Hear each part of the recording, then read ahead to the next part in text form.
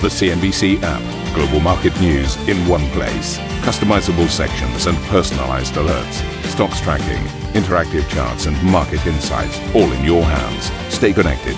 Stay informed. Download the CNBC app today. Very warm welcome to Squawk. Arabina Gamania, myself, Steve Sedgwick at the wall. That must mean something happened. Yes, it did. These are your headlines.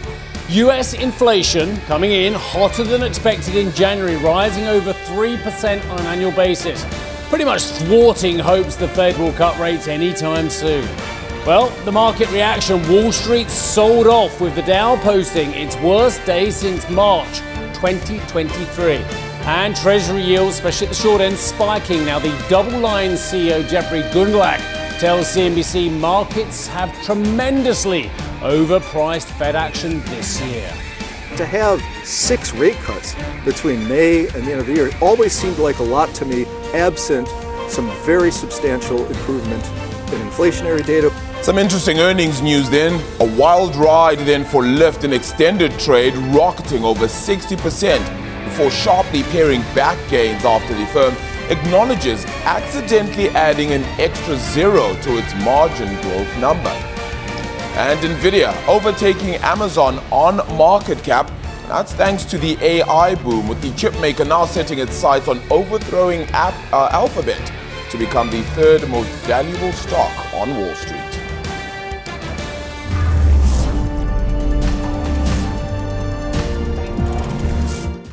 Laugh, and I'm sure there were some ramifications from it from some investors, but accidentally adding a zero? What do these people get paid to put? I mean, everyone's looking at the margin of these operations. They're like worried about it. Accidentally adding a zero. Can you imagine if they accidentally added a zero to the latest US inflation? I don't know where they'd put the zero. 0.04. In fact, if they put it 0.04, we'd be off to the races. The Dow would be up 1,000 points. It's many things today. Very important day. It's Valentine's Day. Gentlemen, it's too late if you haven't remembered already. It's your mum's birthday. It is. Is she watching? Important.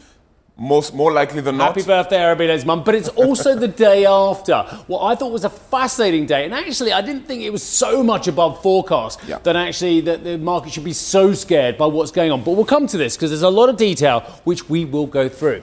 From the latest US inflation report, which has shaken up rate expectations. January's headline CPI figure, as we may have mentioned already, came in hotter than expected, up 3.1%. But down from December's reading. So 3.4 down to 3.1. You were hoping for a 2 handle, weren't you? Anyway, core CPI, which strips out food and energy prices, grew 0.4%. That, I'm afraid, is the biggest gain since May. Now, breaking it down by sector, goods was fine. Goods was moving down, but it was services sector. And within that, shelter that was the problem. Shelter was the single largest gainer last month. Food costs also ticked higher. Petrol and used vehicle costs were a bright spot, easing around 6% and 3% respectively. Now, what does this mean? Well, the report dashed hopes. March is gone. Do you remember when we were saying some of the biggest investment banks in America were going for March? And we were like, really? Well, that went. Now May's going a little bit as well. They're trimming hopes for May. And here you can see now more like than not, they're expecting 63%. We can call it 2/3, give or take, can't we? Or we can just put a naught somewhere, can't we? That seems to be what they're doing at Lyft. Anyway, most people think it's staying where it is. Expectations from 50 to 34%, whilst the chance of a cut, well, 2.8%. That was very, very different just a couple of days ago. But what about the market reaction, Arabile? Yeah, so this market then took a bit of a hit then yesterday on the back of some of this news, right? And that's why if you take a look at just the session trades then on this front, I mean, a lot of the market sold off, particularly on the back of that CPI print out then yesterday. It was all on the back of that sub-3 or that 2% handle, really what the market was ultimately anticipating. I mean, it is still down 3.1%, as you made note of, Steve. So quite significant still that it is going in that downward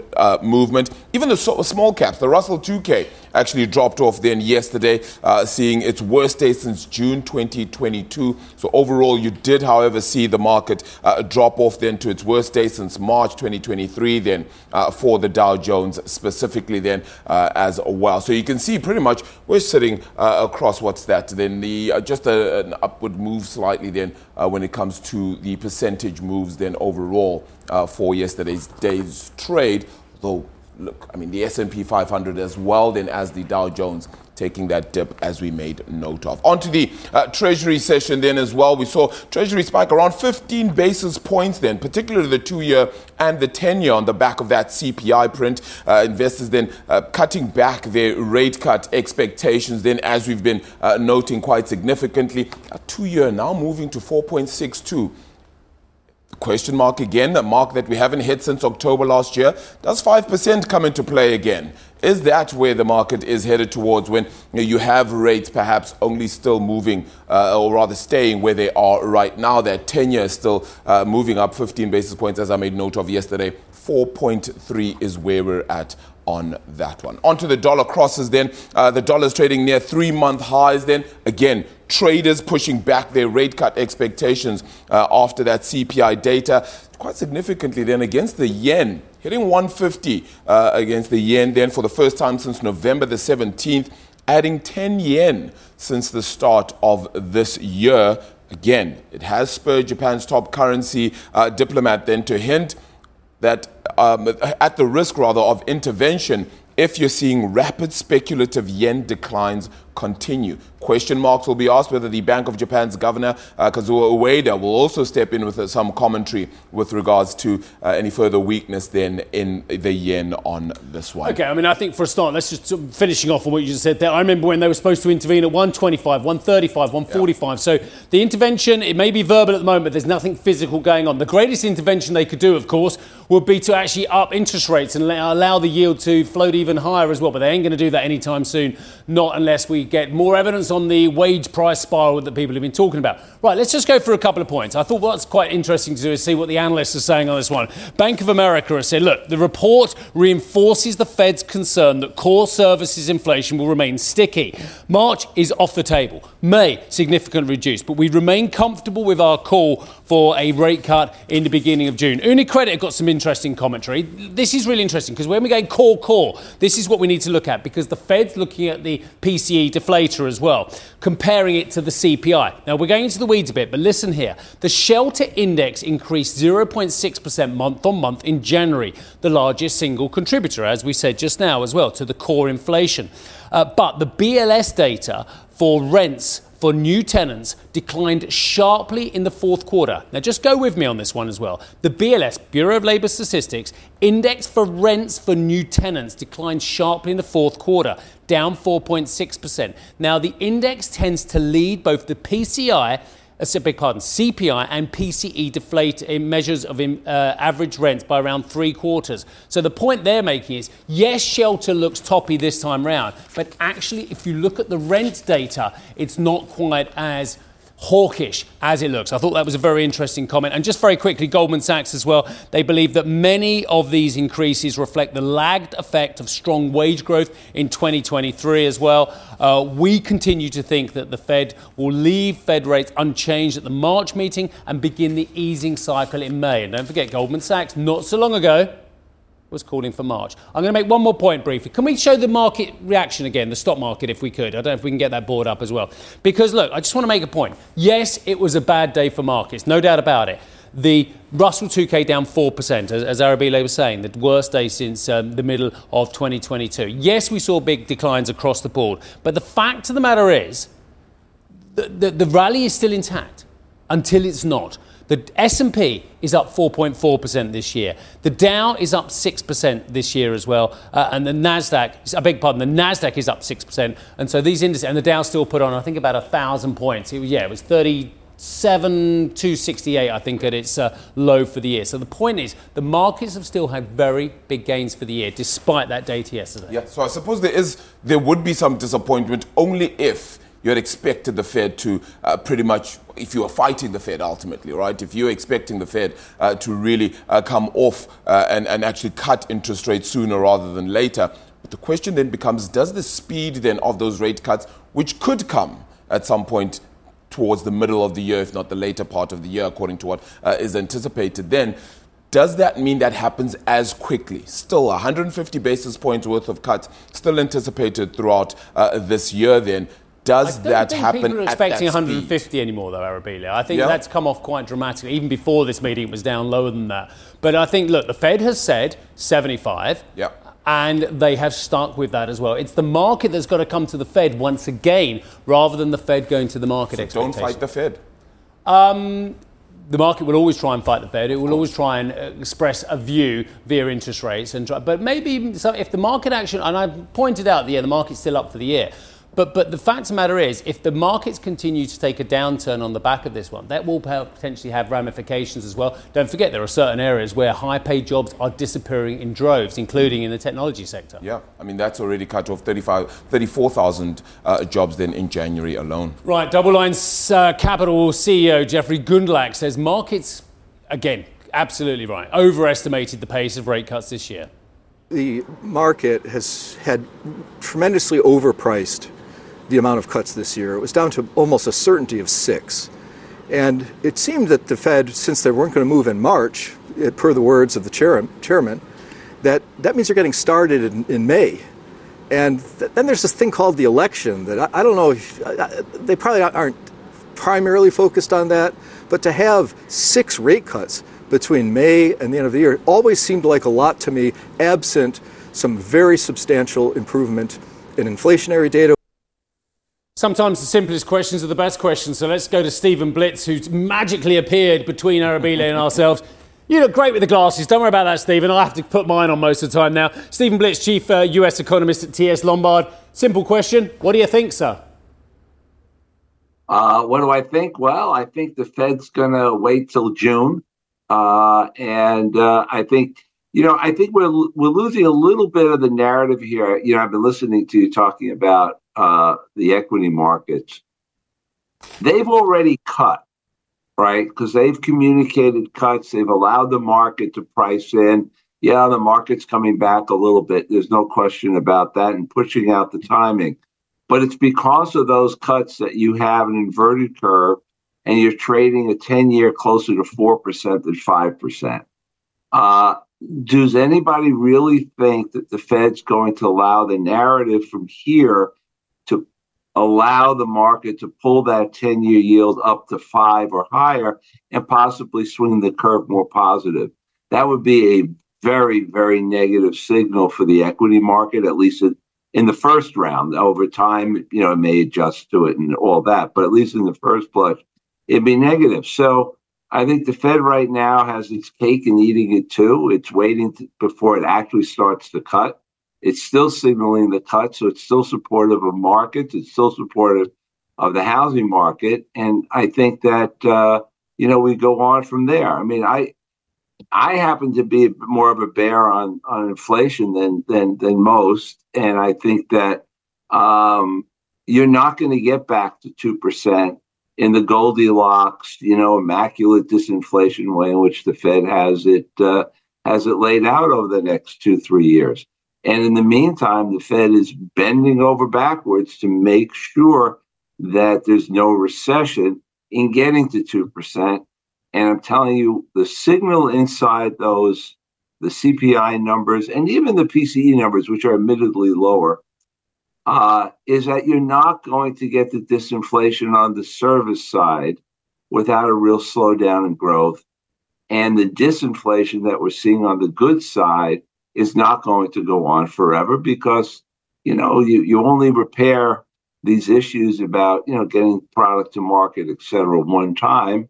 And we've slowed a lot in the economy from 21 to now. And you're kind of running to the end of that. Sure, go ahead. Yeah, I'm just going to say, look, there are certain parts of the market. I throw all that out there so we can have a conversation. Yeah, let's do that. Look, certain parts of the market will be oblivious to this. Will be pretty benign, the overnight CPI. Other parts of the market are just hanging by a thread as well. Who is the most indebted and the most problematic in terms of their short to medium term performance if rates stay higher? I don't think rates are at a level here, and I think this is why I think a lot of people have made mistakes all along through their hikes. The Fed is, yeah, 10-year rates are higher than they were, a few years back, no question. But the economy is stronger, inflation is higher. So while the cost of financing the liability side of a corporate balance sheet is up, the revenue side is up. Now, obviously, commercial real estate is problematic, and I sort of put that on the side for the moment because they're not big employers of people, and that's more of an issue about debt and banking. But by the way, as long as this economy continues to grow and there's still strong profits, which we saw in Q4, over time, strong profits does lead to more absorption of square footage. And I think that's one reason why the Fed's not staying up at night worrying about the office building problem.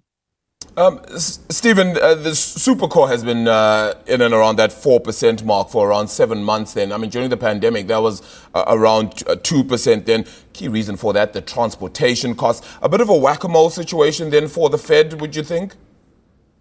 Yeah, I mean, look, they're happy at 5.5 because if you run my own modified version of the Taylor rule, at 4%, you're right in line with 5.5 in terms of your funds rate.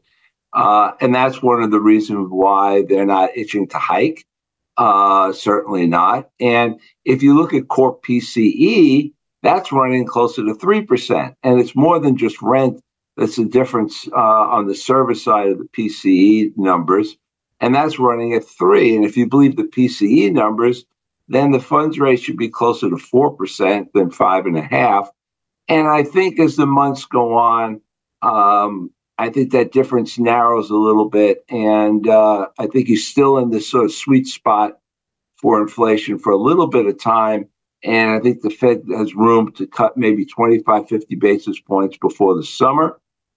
And then that's it. I think they go home through the whole presidential election and hope nothing big happens that demands their action, and they'll get back to it in November. So you're putting back on the table a recession that a lot of the market had priced out or discounted? Well, I think that the economy, look, we finally have gotten to the point, basically in the spring of last year, to positive real rates at the short end. And so the question is, are these real rates high enough to drive with an inverted real yield curve, which based on using PCE data as the deflator on that for the short end, got inverted in January. And that's usually 12 months from there that you get a recession that takes you to the end of this year, early next year. What does the Fed do about that along the way? And so you're certainly at a level where you can slow growth or begin to slow growth. But the longer we go without a slowdown and the longer we go with growth continuing to be strong, then the Fed's going to have to face the question as to whether or not their 50 basis points real as being neutral on the funds rate is wrong. Because the 150 that they have now is, if pre-2008, was easy. Yeah. It's only in the deleveraging world of the post GFC pre-COVID world that 50 real became the operative number, and I think that's part of their hesitation. Yes, sir. Yeah, thank you so much for that. We're going to have to leave the conversation there, but some interesting thoughts, of course, this number, of course, creating some permutations throughout the market. Then we'll continue to unpack those throughout the show. Thank you so much for the time. Stephen Blitz, the chief U.S. economist then at TS Lombard. Now, coming up on the show, earnings season continuing stateside. And here's one in Europe. We'll break down the latest numbers from Billfinger, the CEO, Thomas Schultz. That's up next. And in Indonesia, the world's biggest single-day election draws to a close as voters choose a successor to the outgoing President Joko Widodo. We'll be live on the ground in Jakarta in this hour. Plus, we'll discuss the UK approach to development and competition in AI with Baroness Tina Stowell. Tune in to that interview at 9:30 CET.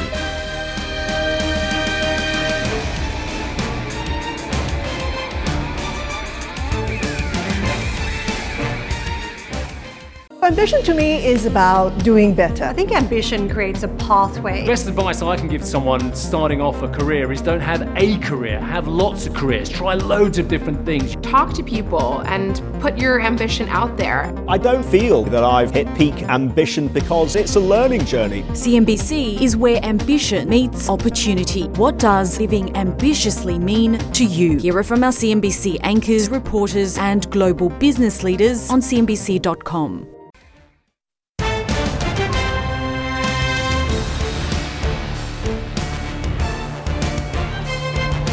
Welcome back. Bit of a hiccup over at Lyft yesterday, to say it mildly. Slammed the brakes on an after-hours share price rally by admitting we've overstated our margin in our forecast. In the earnings release, it was a typo.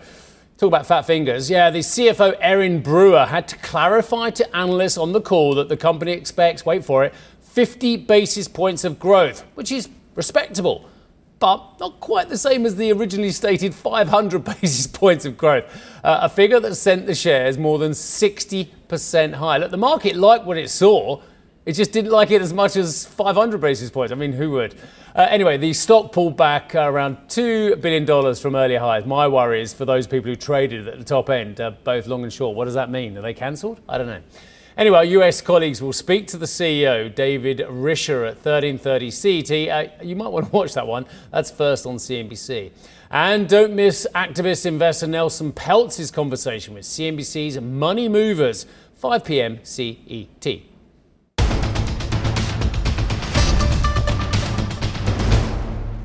Now, Bilfinger reported 7% growth in full-year revenue, with net profit coming in significantly above expectations. The German industrial services company said divestments of real estate contributed positively to its earnings, and it expects profitability to increase this year, targeting an EBITDA margin of up to 5.2%. The CEO for Bilfinger, Thomas Schulz, joins us now. Thomas, good morning to you. Thanks for joining us. You have a lot to thank then for that efficiency program, haven't you, when you take a look at these numbers? Yeah. At first, good morning to London. Yes, the efficiency program is one of the things. Actually, the whole strategy, what we implemented and what we announced last February, is working very well, combined with, for us, quite a positive market. Yeah, and I mean, is there more to reap out of it longer term, not just out of 2024 specifically, where you say you expect even margins to grow further? Yes, we have midterm targets for 25 to 27 between 6 and 7% EBITDA, and we will achieve that. The reason why 24 is so important is that we will achieve our 5% plus EBITDA margin, what we promised for quite a while. Actually, the market conditions, with a lot of turmoil, with a lot of volatility, with a lot of pressure on all the companies and all industrial sectors, is actually helping us in growth and in profitability, because we are here to support our clients. Yeah, Thomas, really nice to see you again. So I was going through the individual divisions, and it is satisfying for you, I know, to see those big improvements, the EBITDA margin in engineering and maintenance, which has been underwhelming last year, looking like it's going to be 2.5% to 4% as well. A lot more work to be done, though, to get those to the kind of levels you want. Is that going to come through demand growth or, as my colleague just said as well, the efficiency program? Are you actually seeing demand growth in what are interesting times? Yes, we see demand growth, and a big part of that, what we do, is, of course, out of own operational excellence, efficiency program, de-risking. But another part is coming from new positioning, especially in North America and in the Middle East, where we have utmost growth seen around us in all industries. And the services what we offer actually support our customers to be more efficient. Talk to us a little bit more about what you're seeing in the North American region and Middle East, which is gratifying, but you're not seeing in other regions. It's great that you've got these two growth drivers. I just wondered how that compares with, dare I say it, Europe and other regions which are slightly more problematic. Yes, the Middle East, especially Saudi Arabia, as well as US, is investing a lot. We see quite a lot of international companies, especially Europeans, expanding their productions in these two areas in the world. That, of course, creates quite a lot of capex demand where we are well positioned. In combination to it, in both markets, Middle East as well as North America, we have a shortage of skilled labor. And there we as Bilfinger can support a lot. You know that part of the efficiency program is training and education. We have training and education, a higher skilled group of people, to make it like that, as a big foundation in our strategy. And we invest a lot of money in it on top of that, what we did before. Thomas, I know that I've gone down this road with you before as well, and that's brilliant that you're seeing growth in those two key regions and that you're contributing on the education front to getting better engineers, smarter engineers out there as well. But what's going on with Europe? Why aren't these amazing opportunities occurring on this part of the world? Because our customers, when you go into a boardroom of one of our clients, they discuss volatility, higher energy costs, not logical, clear political decisions, bureaucracy up to I never imagined that this could happen in Europe, to be honest. And all of that creates an environment of hesitation, an environment of looking, where can we as a chemical company increase efficiency to counteract on higher energy cost, higher cost for labor, and so on. We as Bilfinger are really targeting exactly that part. We go in, we offer people, we offer labor, we offer skill, and we offer solutions to be more efficient, which at the end of the day actually is a higher sustainability level and actually for our customers more profit on the bottom line. And that in Europe, with such a big installed base, is a very good business for us.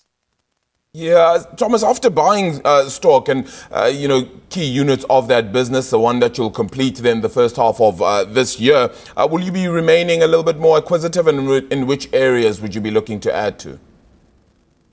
Yeah, when we look into growth, then organic growth all over the regions where we act, Europe, as well as Middle East, as well as North America. When we look into M&A, we said it loud and clear, we are only interested to take over companies into our family with a skill set which is already existing in our company. That means close to the core.